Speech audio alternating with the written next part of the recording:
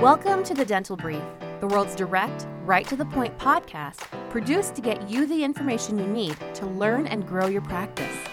To learn more about our guests and find links to information discussed on our show, visit our website, dentalbrief.com. On to today's episode. Hello, everyone. Welcome to another episode of the Dental Brief. Today, we have coming with us someone who works nationally but is located on the East Coast. Say hello, Laura Nadler. Hello, everyone. Hey, Laura, I'm glad to have you on. I love having marketing people. I love having discussions with marketing people. As you know, I have a marketing background as well. So it's really in my comfort zone. So that's fun for me. Tell us a little bit about your background, how you got into marketing and how you got into working with dentists. Sure, absolutely. I sort of landed in the dental field specifically kind of by accident. My education is actually in linguistics, so I have a wild love of language and communication. But I kind of accidentally came into dentistry way back in 1993. And I worked for these adorable little dentists, and that's what I have to call them. They were these sweet little old men even then. At this point, I don't even know if they're still around. They were great dentists, but no concept of, how do I run my business? How do I market my practice? And back then, dentists really didn't think about that because the idea of advertising was taboo back in the day. Sure. But it's grown, and I spent a lot of years on the sales and marketing side for companies that work with dentists. And the more and more I saw that you could have somebody with a beautiful practice and they were phenomenal clinicians, but you'd go to their website and it would make my eyes bleed because it was just didn't represent their brand. It didn't say who they were. And it was a niche that I thought these are folks who could be so good at this, pointed in the right direction. So that's sort of how I segued into this world. And with a background in sales, from marketing, sales and marketing have to work hand in hand or nobody wins. Sure. So that kind of grew me into the marketing end of it.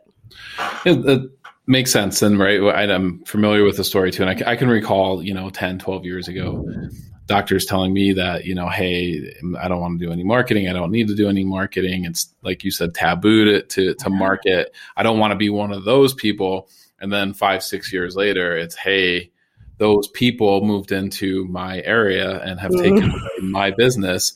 And now I need to be those people because I need patients, right? So obviously marketing works. So let's kind of jump into the topic of the program today. As you know, we like to talk about challenges and problems that dentists and practices are facing. What are some of those challenges that you're seeing out there? What are you hearing and what are you talking to doctors about? Sure.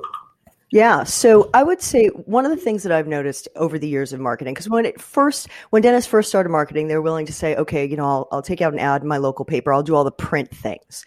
And obviously Our world has evolved. And if a patient can't find you online now, they're not going to find you. So right. You started seeing a lot of people.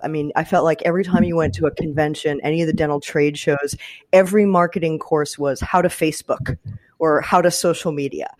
And most of the practices, the people who are doing it in the practices, which let's face it, that's usually an office manager or a patient coordinator. It's typically not the dentist themselves who's posting on Instagram. They're familiar with those platforms because they use them in their real lives. Every Sure. one of us, is doom scrolling throughout the day, touching whatever social platform on our phone. But whenever I would sit a practice down and say, okay, great, now what we're going to do is record some videos so people can really see who you are. I want you to have, really quality ones for YouTube and other ones you use on social. And immediately it was deer in the headlights. They were like, Laura, you're a mad woman. We don't make videos. That's outside of pretty much every practice's comfort zone.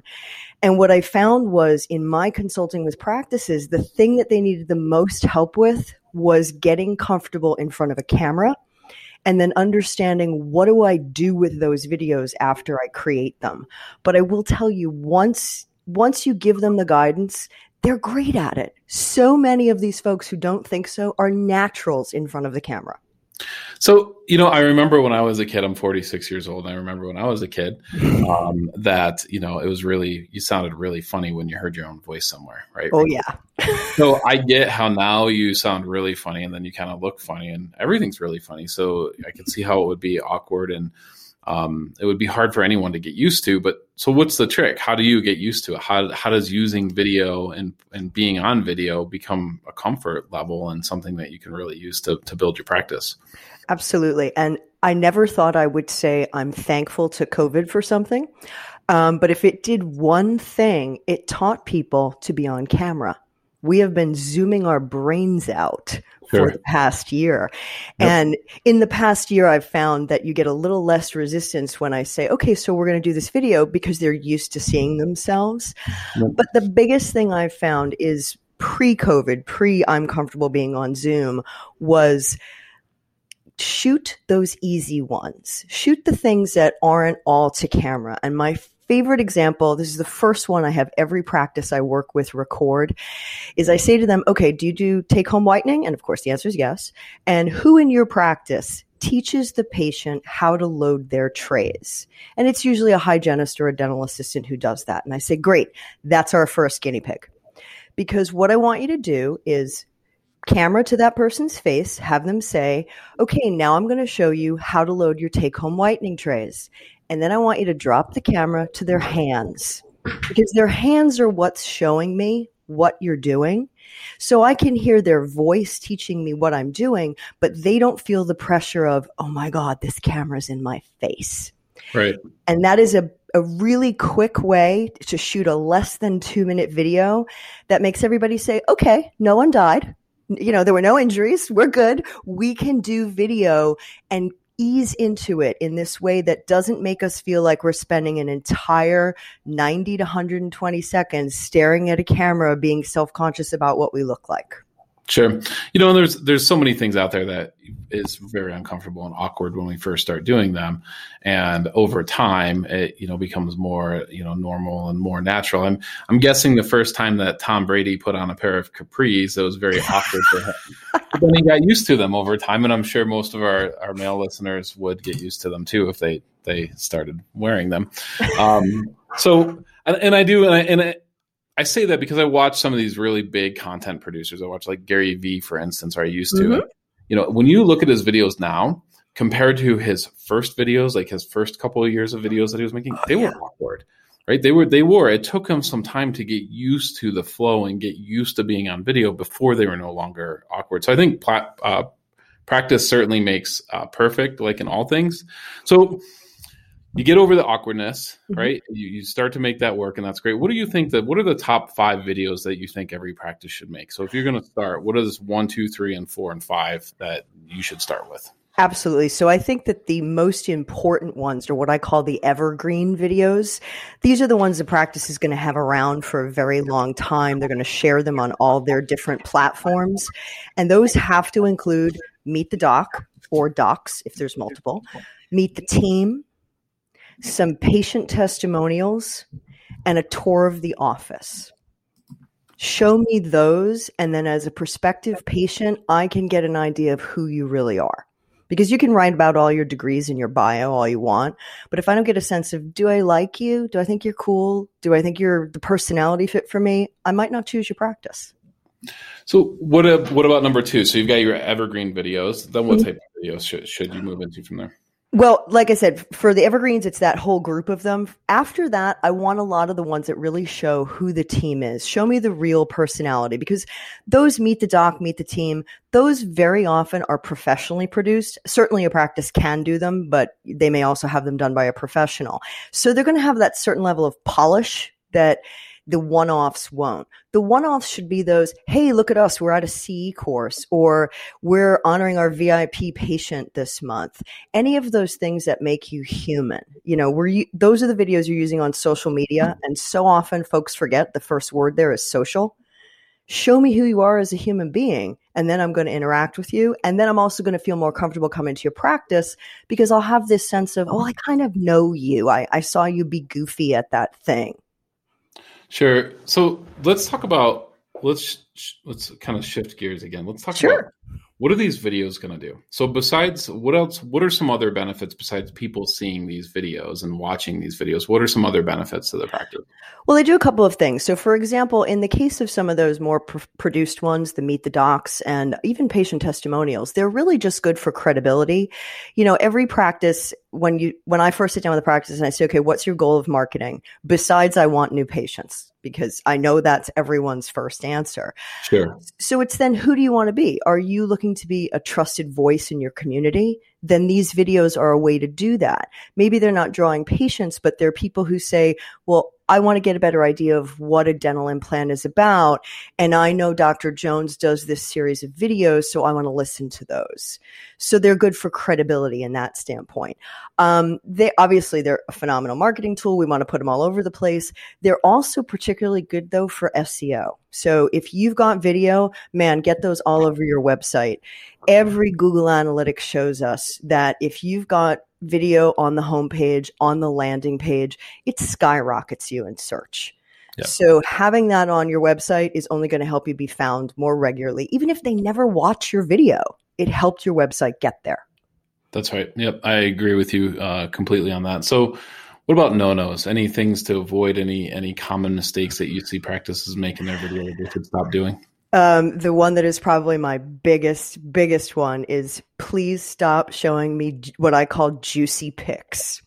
So if you're looking to market, the last thing I want to see is someone's retracted lips and you've got an instrument in there, because as most people, we're all in this dental space, so we don't get freaked out by these things. But your average patient is going, I don't want to go to the dentist anyway. Don't give me reasons not to go to the dentist.